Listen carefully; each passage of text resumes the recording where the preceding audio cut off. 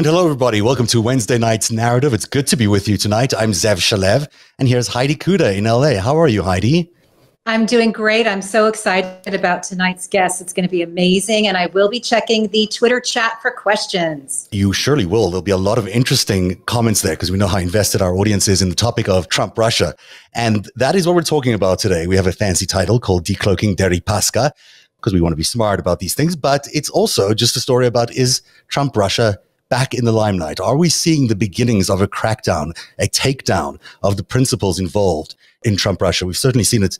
A lot of activity this week with Bannon, with Deripaska, the searches on his homes, and many other moves. We'll go through those in just a few minutes. Our guests tonight are fantastic. Craig Unger of the book American Compromat is here, a terrific scholar, as you know, of everything Trump-Russia, and he's former guest on the show. And Jack Bryan is here from the movie Active Measures and also the podcast The Kremlin Files. So that'll take us all the way through till about 8 o'clock. We might have a surprise guest or two joining us tonight. And we definitely want to hear your opinions. So please join us on the chat and make sure we know if you have any important questions or if you want to correct or add any facts to our reporting. But first, let's do these.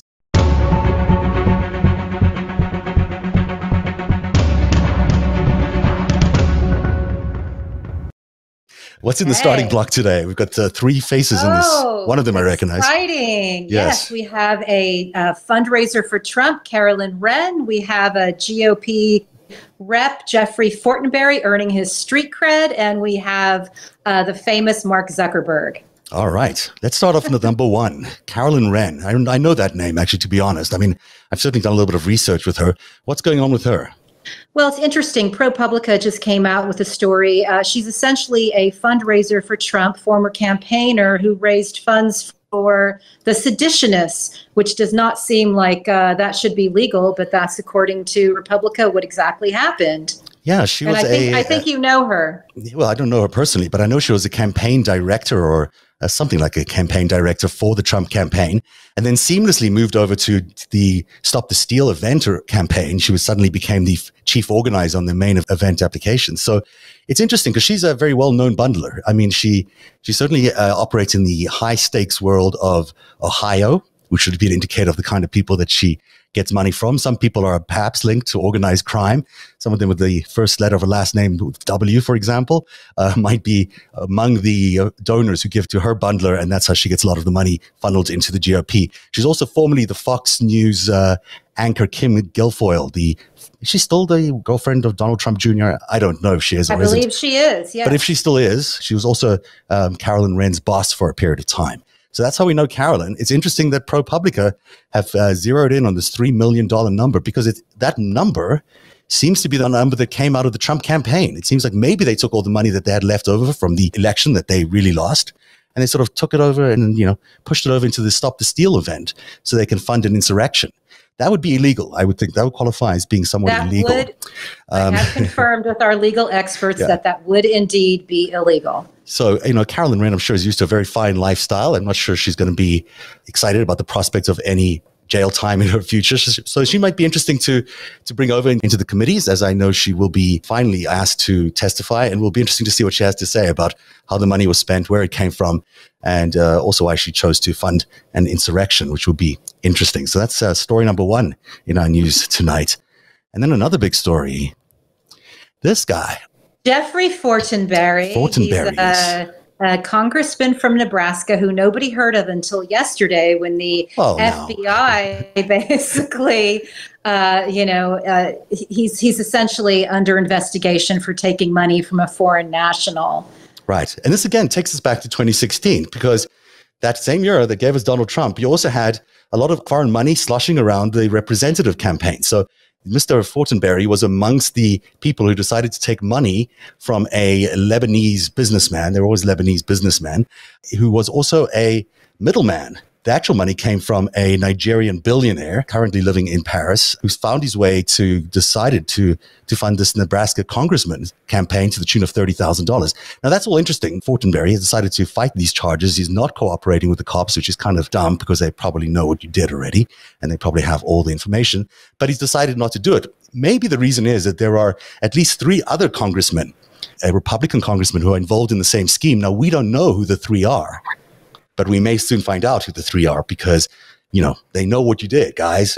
So it's going to be a tough year for the Republican Party in the House as they try to figure out how to get away from these very difficult campaigns and these allegations that they were funded by foreign entities.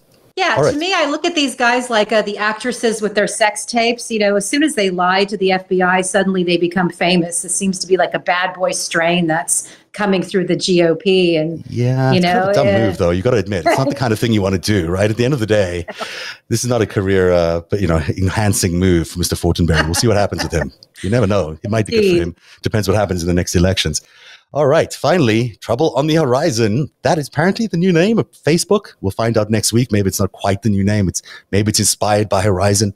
Mark Zuckerberg is turning his attention from, destroying our social fabric and then destroying our cell phones or our smartphones. He's now going to destroy our actual reality and create a metaverse, meaning he's going to create an alternative universe. So when we look around our dystopic reality, which he and his company have helped create, we'll want to quickly turn to him for some relief in the metaverse. That is the point behind the horizon, but that isn't the trouble that is on the horizon. The trouble on the horizon is that he is personally being named in a lawsuit that the Attorney General of Washington, D.C. is suing him because he lied about Cambridge Analytica. He did know what was going on in Cambridge Analytica, and he helped cover it up. We've reported that before, but it's interesting that the AG has now actually named Mark Zuckerberg in that suit. And that's going to be an expensive suit when it finally gets resolved. There'll be many billions of dollars that need to be paid off for that. And it'll be interesting to see how Mark does when he has to account for all of this in front of a judge. That's absolutely right. We have more here. We do. I think you're on a roll, Zev. I think you're on a roll. What do you want to do? Oh, yeah. We got to do something about the GOP voting bloc. Voting rights. Let's do something about this. So the Republican Party are not interested in democracy. We know that. And now they've proven it. So there we go. Joe Manchin is a disaster, a walking disaster, I think. There's a report today in the Mother Jones saying that he is planning to leave the Democratic Party, that he no longer sees himself fitting into the party. That's probably accurate from everyone's perspective. But, if he's done all this and tortured everybody only to then abandon the party, that's quite disgraceful. Nothing we wouldn't have suspected or expected from him, but what a horrible reality that he has dragged everyone through the mud on this particular, on all these bills, but especially the voting rights bill, which he actually authored, and only to see it die today, a miserable death. And there's a good conversation certainly to be had about how the Democrats square this away. Why are they doing such a weak job at protecting voting rights? And we'll do that in a future show. No, it's just no surprise. I mean, It seems to me that everybody knows at this point that the Republicans can only win by cheating and gerrymandering and suppressing the vote and all the shenanigans that we know that they've been up to. So no surprise here. No surprise at all. Normally we take a commercial break here, but we're not going to do that tonight. Instead, we're going to bring in our fabulous team of guests. Hi, Jack Bryan, the creator and producer of Active Measures and the producer of the Kremlin Files. Thank you for joining us tonight. How are you? Doing great. Thanks for having me on. Glad you're here. Craig Unger, the man who brought us all American Compromise, that terrific book that finally exposed Donald Trump for what he is, a Russian asset. He's joining us tonight as well from Brooklyn. How are you, Craig? I'm doing well, thanks. Great to be here. It's great to have you back on the show. So the reason we decided to do tonight, Sean, was, there's a sense from me, at least from Heidi, from a lot of people who are watching this space as carefully as we all are, that the tide has changed on Trump Russia, that people are beginning to pay a little bit more attention to the original people involved in the Trump Russia set of crimes, which I believe were a set of crimes. Certainly a lot of people have discounted that over time, but it's hard to avoid. So let's take a look at just this week and see if we can catch up everyone on where we're at. So on Monday, Christopher Steele appears on not ABC News, it was on Hulu, but it was conducted by George Stephanopoulos in his first big interview, where he really spelled out why he still stands by the dossier, that he really believes in the dossier, and that there is not a shred of anything in it, and in the Mueller report, which would discredit anything in the dossier. So that was a particularly important move, I thought. I mean, it's not that Christopher Steele hasn't indicated to everyone before that he's stood by it, but the fact that it was happening the night before Bannon was found to be in contempt of Congress, which happened yesterday, or that same day that Bannon was found in contempt of Congress by at least the committee in the investigating January 6th, we had that Deripaska's homes were raided. And then today we had the stuff going on about Zuckerberg, which is all tied to Cambridge Analytica. And finally, we'll see tomorrow if Bannon gets fully referred to the DOJ by the full House. So it's quite a week. You know, when you look at all these characters, these are all prime characters, all villains. Well, not Christopher Steele, but most of them, the other three are villains in the story of Trump Russia. So let me start off with you, Jack, because you're in Hollywood. You know how to make these things dramatic. You know, are we seeing a takedown of Trump Russia? I think that we are to an extent. I think we're certainly seeing a lot of unleft things sort of coming to bear, right? So how far that goes, though, I'm not guessing anymore. You know, when the Mueller interview in Congress happened, testimony, that was sort of the first time where I was like, oh, you know what? I feel like I don't have a sense of what is going to be coming out and where this is going. Yeah. And so, you know, I think that there is almost certainly more that's going to happen just because from what we have right now, I mean, the arrests that have happened, it seems unlikely that a raid of a house is going to be the last thing that happens. Right. But I have to balance that out with being concerned that I do see signs from the Biden administration that they are sort of looking to move on. And I don't feel like I have a great sense of how much of this is coming from the administration, how much of this is coming from the Justice Department, and how much of this is just investigations that were ongoing that were not allowed to proceed, but that are now. And so I think that, you know, even at this point in the Biden administration, I don't feel like we have a firm footing on that. My vague sense of it, and take this for what it's worth, is that it's going to kind of depend a little bit on January 6th. That the more that unravels, the more it will incentivize the Justice Department, the more it will sort of allow people to say, well, let's actually take a look at this. Like, you know, there's no scenario where things are crazier than a bunch of wilded out QAnon supporters raiding the Capitol to stop the democratic process. But I think you make a really good point. I think, you know, ultimately, you know, it's not up to the Biden administration completely. Even if Biden wants to move away and not look back or whatever, you know, lines they're using all the time, the reality of it is they are sensitive to public opinion. And the more we see the outrage around January 6th building, the more people are going to be demanding justice. And then the more we're going to have to look back at this whole story and say, you know, this smelled bad from the very beginning. And we should have done something at the very start of this and not waited until now. Craig, what's your take? Do you think that this is the start of the bringing down of Trump Russia? Well, let me just say, I think Trump Russia is sort of a heartbreaker. Yeah. Every time you think it's going to burst open, it doesn't happen. Right. And so it's hard to know whether the FBI raid was symbolic or will they follow through. Deripaska was an enormously important symbol. He's a powerful foreign policy actor on behalf of Putin. But the house they raided is a place he doesn't go. And I'm not sure what they would have gotten there if they're trying to get documents that would show he did something to violate sanctions or whatever. I don't know any of that. And I balance it with the history of the FBI, which has been compromised again and again and again. And some of this is old news, but you have William Sessions, who was head of the FBI, ended up being the lawyer for Semyon Mogilevich. You had Louis Freeh, who was head of the FBI, ended up representing Prevezon. Deripaska gave $560,000 to Bob Dole just to get a visa. Yeah. So he's been doing this for decades. He's an enormously powerful actor. And the way he works to me is fascinating. When he owns Rusal, which is one of the biggest aluminum companies in the world. When he took over the aluminum industry in Ukraine, think what that means for a minute. What is aluminum good for? It's good for airplanes, among other things. So in other words, Putin's pal now controls Ukraine's airplane industry. Consider what an epic strategic victory that was for Putin. Then Deripaska approaches Mitch McConnell to do the same thing in Kentucky. Fortunately, it looks like that deal is falling through, but that's the kind of thing he does. He was also obviously instrumental in putting up money for Manafort, who helped install Yanukovych in Ukraine. So he's been a powerful political actor all the way.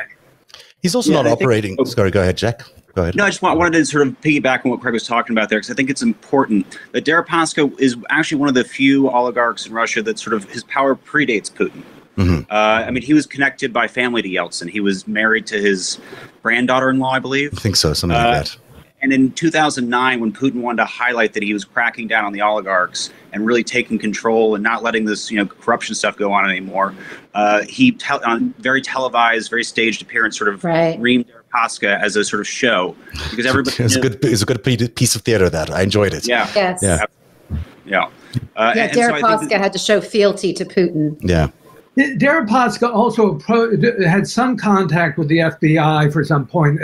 Around 2008 or so, he announced that he would fund for the FBI a hunt to help rescue Bobby Levinson, the legendary former FBI officer. And that fell apart. I don't know what really happened to it, but it kind of raises the questions of what relationship have they had over the years. Clearly, the FBI knows a lot about the Russian mafia, the oligarchs, and so forth, but they've done so little with it. It never becomes visible, except their files surface all the time on the internet, so you can see something. It's interesting. Deripaska is also connected to Christopher Steele, because when in 2008 or so, he was trying, maybe it was later, maybe it was like 2012, he was trying to get a visa for the United States. He used Christopher Steele as a go-between the FBI and himself. He was actually, Christopher Steele was his employee. So it's interesting that he's connected as recently as that, as just before 2016 era, that he's already connected to Christopher Steele back then. For me, the most important thing about Deripaska, of course, is, as this discussion goes, is his hiring of Manafort. Deripaska is not only kind of a rich, scary guy, but it was really, I believe he's the link through Manafort helping Russia elect Trump by giving the polling data. As we know, there's plenty of information on this in the Mueller report, through go-betweens to get it to Deripaska. But I just think, he hired Manafort in 2004 to go around and make sure that there were friendly politicians wherever he did business at $10 million a year. And then Manafort works for free for Trump, using him as a loss leader to get right with Deripaska, who he owed money to. So there's no end of Trump-Russia intrigue with this guy. And our viewers are asking, did we see it coming that Deripaska was going to get raided? I didn't. Jack, do you want to pick that up? Did you see it coming? I think if you had said, who are 5 Russians who have a lot of investments in America and are likely to get some assets seized or raided during this period, Deripaska would certainly been very high on the list. Yeah, absolutely. I didn't see this coming in terms of this happening today, or even knowing that he actually had those 2 houses, the one in New York and the one in Washington. But a thing like this would be a thing that one would expect if you were hoping that there was going to be more, which I certainly am. So I wouldn't say I was expecting it, but I would say I was hoping for something like this. I'm not expecting Deripaska to see the inside of an American jail cell. I don't think he's ever coming back here, but that's probably irrelevant. I think what's more relevant is that they took some action, and it looks like they're doing it in a series of events that looks like, at least he's being decloaked. It's a term someone gave me, that there's a sense that he's no longer going to be operating for Putin anymore, certainly in the sphere of influence in the United States, which may or may not be true. We'll find out. Certainly Manafort's, not coming back to the picture. It is interesting that Tom Barak is the reason that Manafort found his way to the Trump campaign. He, according to their story, it may be a bit of made up narrative there, but they claim that it was Manafort who approached Tom Barak, and Tom Barak introduced Manafort to the campaign. Do you guys know much about that piece of the story, and whether that is in fact how it happened? Well, Manafort would have known Trump much, much earlier. Right. He and Roger Stone, they dated back to the early Reagan era. Yeah, of course, 1981.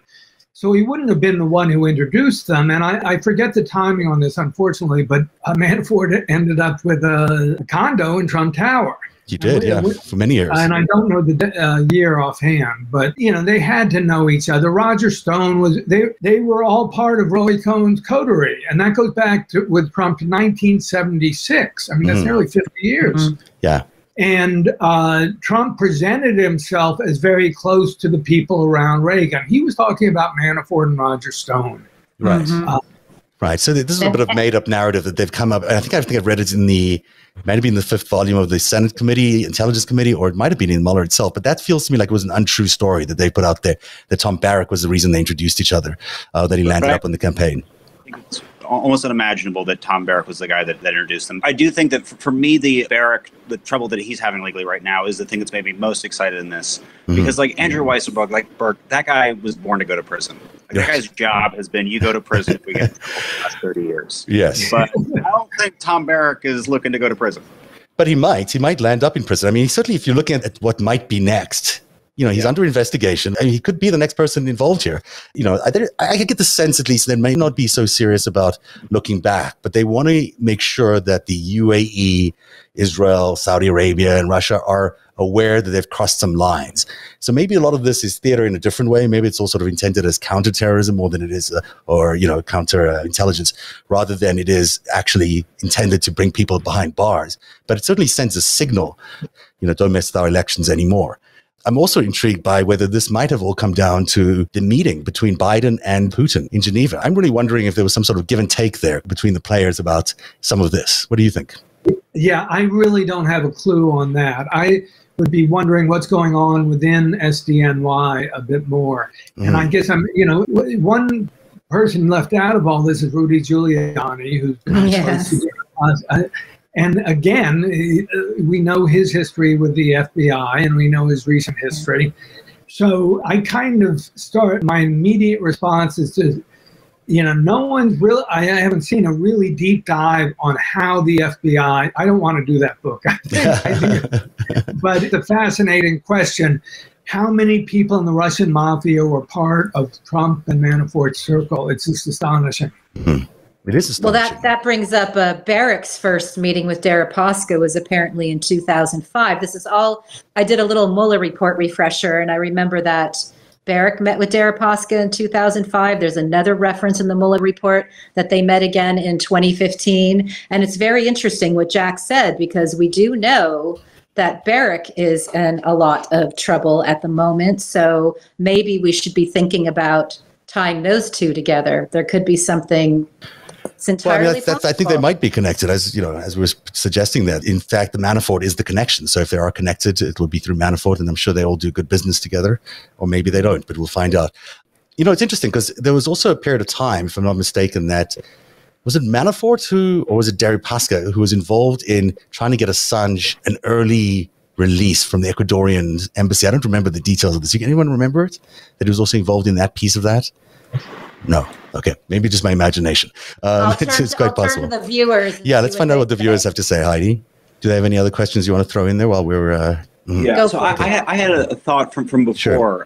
Which was sort of getting into we were talking about the Chris Steele and the FBI and the sort of weird overlap. And it really brought up for me a really important concept that I think that people kind of lose in the midst of this. I think when a lot of people hear the Russians, they're like, oh, this is reminiscent of, conservative, anti-left thing of we don't like these lefties over there.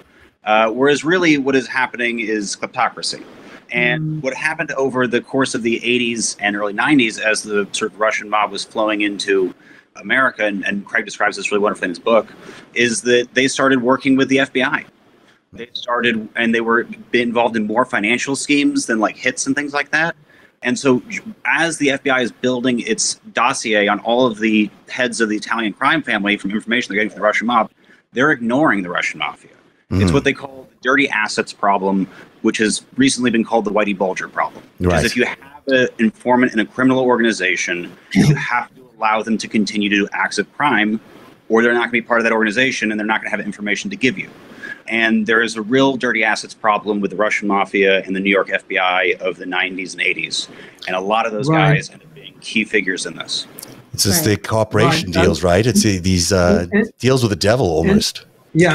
And look at it from the point of view of an agent in the field who notices that two of his former bosses are now on the payroll of the Russian mafia and various oligarchs. He sees a lot of his friends who are getting jobs working for Trump's security. Is he going to pursue them, or is he going to say, look, I'm going to keep my pension? Remember, McCabe lost his pension the week before he was supposed to be fully vested.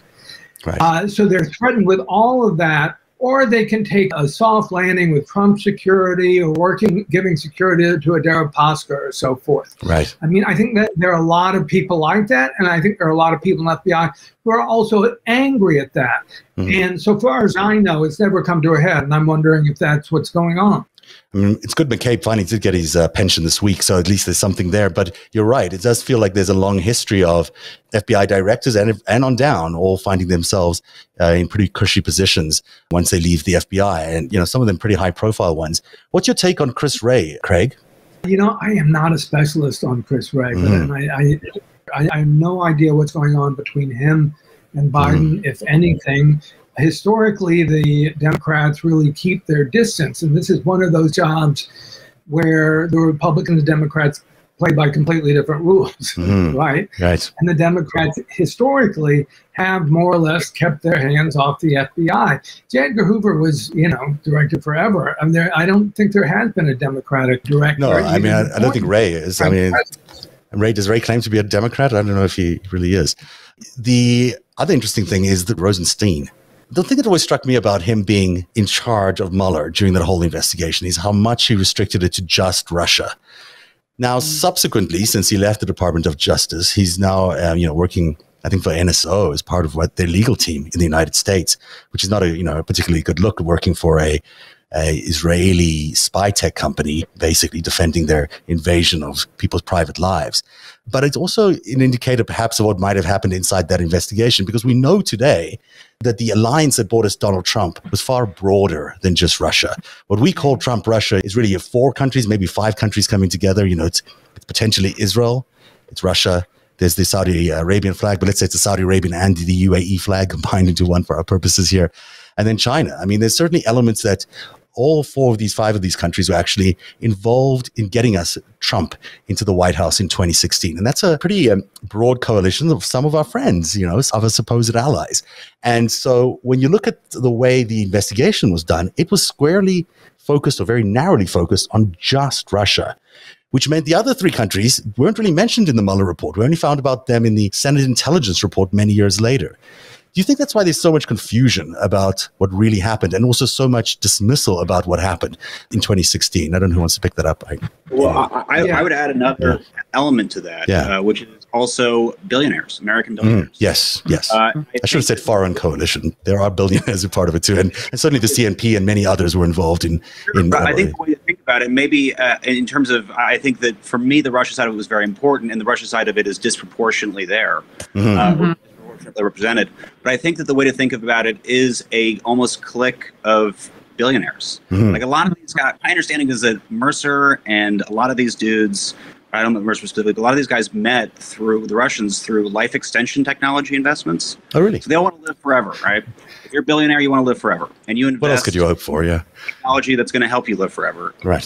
Allegedly, and so a lot of these guys invest in those programs together, and I think that a lot of them kind of met up socially through things like that, more than they were like, let's all come together and, make the world the thing we want it to be. That these relationships developed over time. And I think that there are certainly Israelis involved. There are certainly American billionaires involved. But I think that for me, where Russia stands out is it is the only country of the one that I could think of that basically gets its billionaires to do its service for us. That's why there was a disproportionate amount of billionaires doing it. Like, if America was doing that, they could have gotten more people. But because America is very hands-off with their billionaire class, unfortunately, in a lot of ways, they were kind of just free agents. Whereas like Deripaska, for example, is doing things to maintain power in his own country. In fact, he said he doesn't see any distance between himself and the state. He always said it's one and the same thing. So if his money is, certainly. And if he falls out of grace with Putin, he'll lose it all. It's not like he gets to, there'll be places to hide it. Putin will just take it over. Yeah, to me, one of the key points is that what we really needed was a counterintelligence investigation. And what we ended up with was a criminal investigation. Right. And if you go back to the week Trump became president, Comey approached him, and he was doing a counterintelligence investigation. That was clear. Comey said that when he testified before Congress. Comey, of course, was fired almost immediately. And when Mueller took over, he was mandated with carrying out a counterintelligence investigation. He did not do that. And Rod Rosenstein sort of confined it to being narrowly criminal. The distinction is really important because you can do a lot of things in a covert operation and spying that are technically quite legal. I mean, one example I gave in one of my books was Donald Trump Jr. went to Paris in October 2016, just before the election. He was paid $50,000 plus to give a speech at a French think tank. Well, all that's perfectly legal. It turns out, though, that the French think tank was really a Russian front. Right. Trump Jr. was being paid by Russian intelligence. He was given Putin's talking points on what he wanted Trump to do as president in the Middle East. And sure enough, a year later, after he became president, Trump withdrew from Syria and left the Russians in charge. Right. I love that example, Craig, because that was the example where we only knew that even happened because somebody who was involved posted on social media, because that was the time that Junior disappeared for a few days. Definitely see in the... Nothing there is illegal. Yeah, nothing's illegal about it, but still, it's suspicious nevertheless. Sorry, Heidi, do you want to throw any questions from the audience? Well, yeah, I want to, our viewer, High Fidelity, let us know, to answer your question, Zev, that Deripaska's lobbyist, a guy named Adam Waldman, visited Assange 9 times. Thank you. In approximately 2017. So that does confirm what you were saying. It's in my story as well on Deripaska, which I cannot remember anymore because it's been so many years since we went through this research. That's what I was doing, looking up here on the side. I was like, I know this fact. Oh, it's in my story. Okay. So yes. Time crushes our memories, unfortunately. Anything else? We do have one really great question. Did Russia get Trump elected, or this thing we call Trump Russia get Trump elected? And again, we know his relationship with Manafort. That's his campaign manager. So that seems to be a pretty good question. Jack, do you want to take it first? Yes. Well, I guess I would ask a sort of a similar question: is like, do we know that steroids got Lance Armstrong across the finish line? Right. We don't. It's his natural ability. He's a talented bicycler. He's a really great athlete. He's in great shape, but he used steroids to win. Yeah. And as did Trump, basically. He used illegal means to win. So at a certain point, the only question is, did he cheat enough to change the score? Then cheating doesn't matter. Yeah, wow. and it was so barely a win. I mean, it's such a tiny win that, And I would also say it certainly looks like a performance-enhancing kind of victory. Where the difference is 50,000 votes, like and 1,000 things did it. I'm sure Hillary Clinton could have done 5 things differently that would have changed the outcome. But I think the Russians not being involved, I think that loses in more than 50,000 votes. Right. Yeah. Craig, do you think it was a Trump-Russia victory for Trump? Do you think he would have made it over the edge here, or it's a victory without it? Well, I think Jack's right, and it's like, it's kind of a useless task to go back to Wisconsin, Pennsylvania, and recount the votes and interview people and say what really changed your mind, or was it? They wouldn't know. I don't think that's practical, so I think it's kind of silly. And Jack's right, I think, and what we did see was cheating on a highly, highly significant scale in an incredibly close election. I really think it was and we're still seeing, it's not just that. I mean, we're also seeing the continuation of these social media disinformation campaigns, which have dominated our news cycles since then. It's not like they've gone away. What Trump Russia brought us, it was constant 24/7 barrage of fake news and polarizing disinformation, which, even now with the anti-vax and the pro-vaccination campaigns, or the school boards, or the homeschooling, whatever they keep throwing at us, it's all changed the fabric of our political system. And it's all still very much a foreign influenced affair. Like a lot of the skill set around that, at least, seems to have come originally from these foreign adversaries or allies. And maybe they've been adopted now by local parties, but they still have amplifying effect over our politics, which has created a polarized climate all the way into an election now that we still don't, half the country doesn't believe that Joe Biden is the president. I think that, the last project that I did was a documentary for Vice about QAnon. I did that with my producing partner, Marley Clements. And I think that one of the things that we found is that by the time of the end of the Trump campaign, they basically had all of their systems in place for disinformation, for bypassing the mainstream media in their mind, and for keeping people that, were supporting them. And I think QAnon was a big part of that. I mean, you have Roger Stone basically making that operation possible a month after it starts. So basically, QAnon starts on 4chan. It can't work, so it moves to a completely different website called 8chan, owned by different people. So how do you validate this anonymous poster is the same person? Well, you get Roger Stone on a YouTube channel, and he interviews a QAnon influencer, and the QAnon influencer tells him it moved, and he goes, okay, yeah, it sounds right. And that's how you convince people. And so, Mike Flynn, signing on to a conference for it right after the FBI says it's a terrorist threat. You have to have all of these, and or whether it's InfoWars that Roger Stone was tied into, or the Chans, specifically, which Steve Bannon's tied into, that they have basically systematized and weaponized Americans' impulse to be conspiratorial, which is a core part of our values and systems, basically. I mean, it is a really central part to American identity, is a distrust of the outsider. And that is being weaponized and turned against us in a way that is really dangerous and is a threat to democracy.